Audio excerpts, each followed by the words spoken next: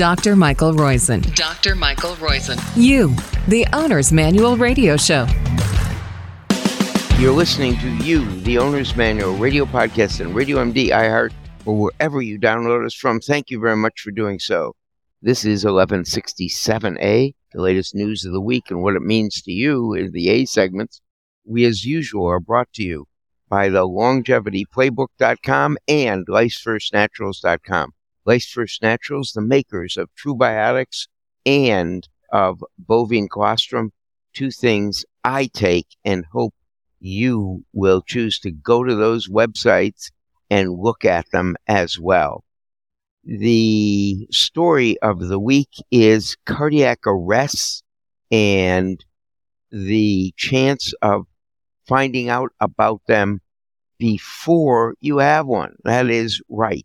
So our main Well Beyond Wellness story this week is the fact that in a large study of cardiac arrests, 50% of the people had told someone about them the day before, meaning about the fact they were having cardiac symptoms. What's a cardiac arrest? It's basically the electrical activity of the heart is such that you don't perfuse. The heart doesn't have a regular enough rhythm to beat with force to perfuse the blood to the rest of the body, to squeeze blood to the rest of the body.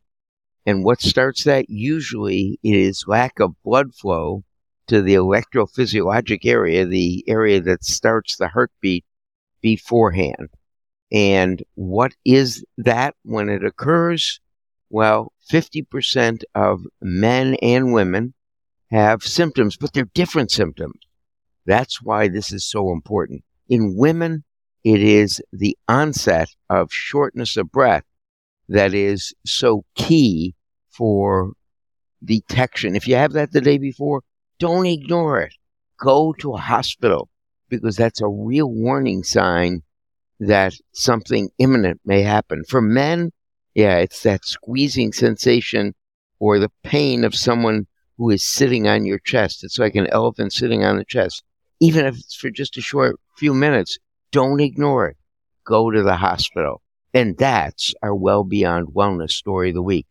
The next key story, if you will, is one that is the story that I call our longevity is the next disruptor story, but it also could be a Roizen rule for younger you.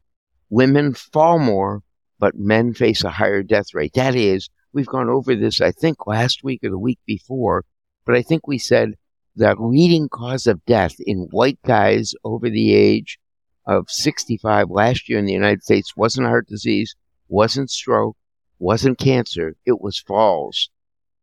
In 2003, when the data looked, 40% of men over the age of 65 would fall, 25% would die from that fall. It turns out last year it's about 30% and 27.6%. In women, it's a little less. And by the way, it's less in Illinois than it is in Alaska. I don't know why. Maybe it's because of the terrain. Maybe it's because of the ice on the floor. But that's the difference. And it's a key difference. In any case, that's the Roizen rule for younger you. Practice balance in a corner. What do I mean? If you ever sent to school because you were a bad boy, you had to stand in the corner, often with a dense cap on. Well, now do the same thing, but on one leg. Once you get above 30 seconds on one leg, then close your eyes on one leg.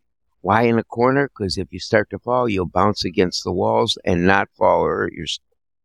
The longevity is the next disruptor, or the odd omega story of the week, is keeping weight stable. This is key to reaching 90 or 100 for women. This is in the 54,000 women who entered the Women's Health Initiative study. Believe it or not, 56% of them made it to age 90. The key, they neither gained nor lost more than 5% of their body weight after age 60. That was the one thing that was the consistent property among these women. What's the wellness foreplay? The wellness foreplay story of the week, testosterone loss in older men. It's factors beyond age in the mix. So the key point on this is that men who exercised 75 minutes a week, of vigorous exercise kept their testosterone and kept the effects of their testosterone longer. And the last story I want to cover today is one on that is really quite important. It's overdose deaths. Kids under the age of 35, I call them kids, but they're young adults. Young adults are dying of fake pills and fentanyl lacing it.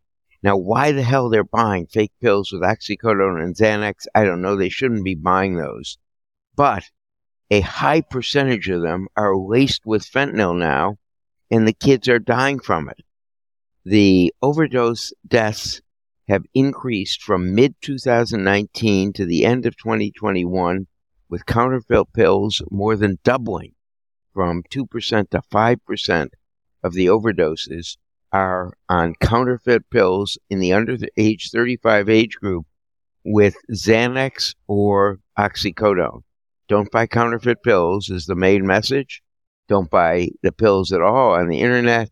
And whatever you do, don't get them counterfeit, please.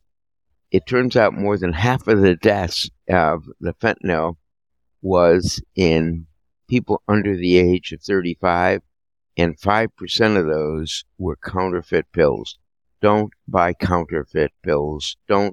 If you got this, remember, call 988, the suicide hotline, for help, and get help for addiction. We now have much better addiction services due to the drug overdose payments.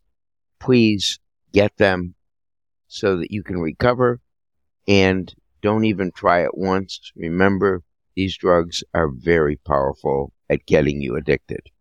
This has been You, the Owner's Manual radio podcast on Radio MD, iHeart, or wherever you listen to us. Thank you for doing it. I apologize for the background noise.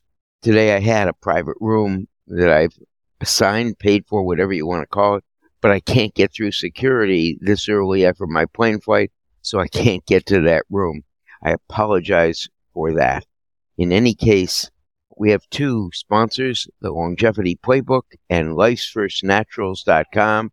We'll be back next week with another top medical news of the week. We hope you are. Thanks again for listening.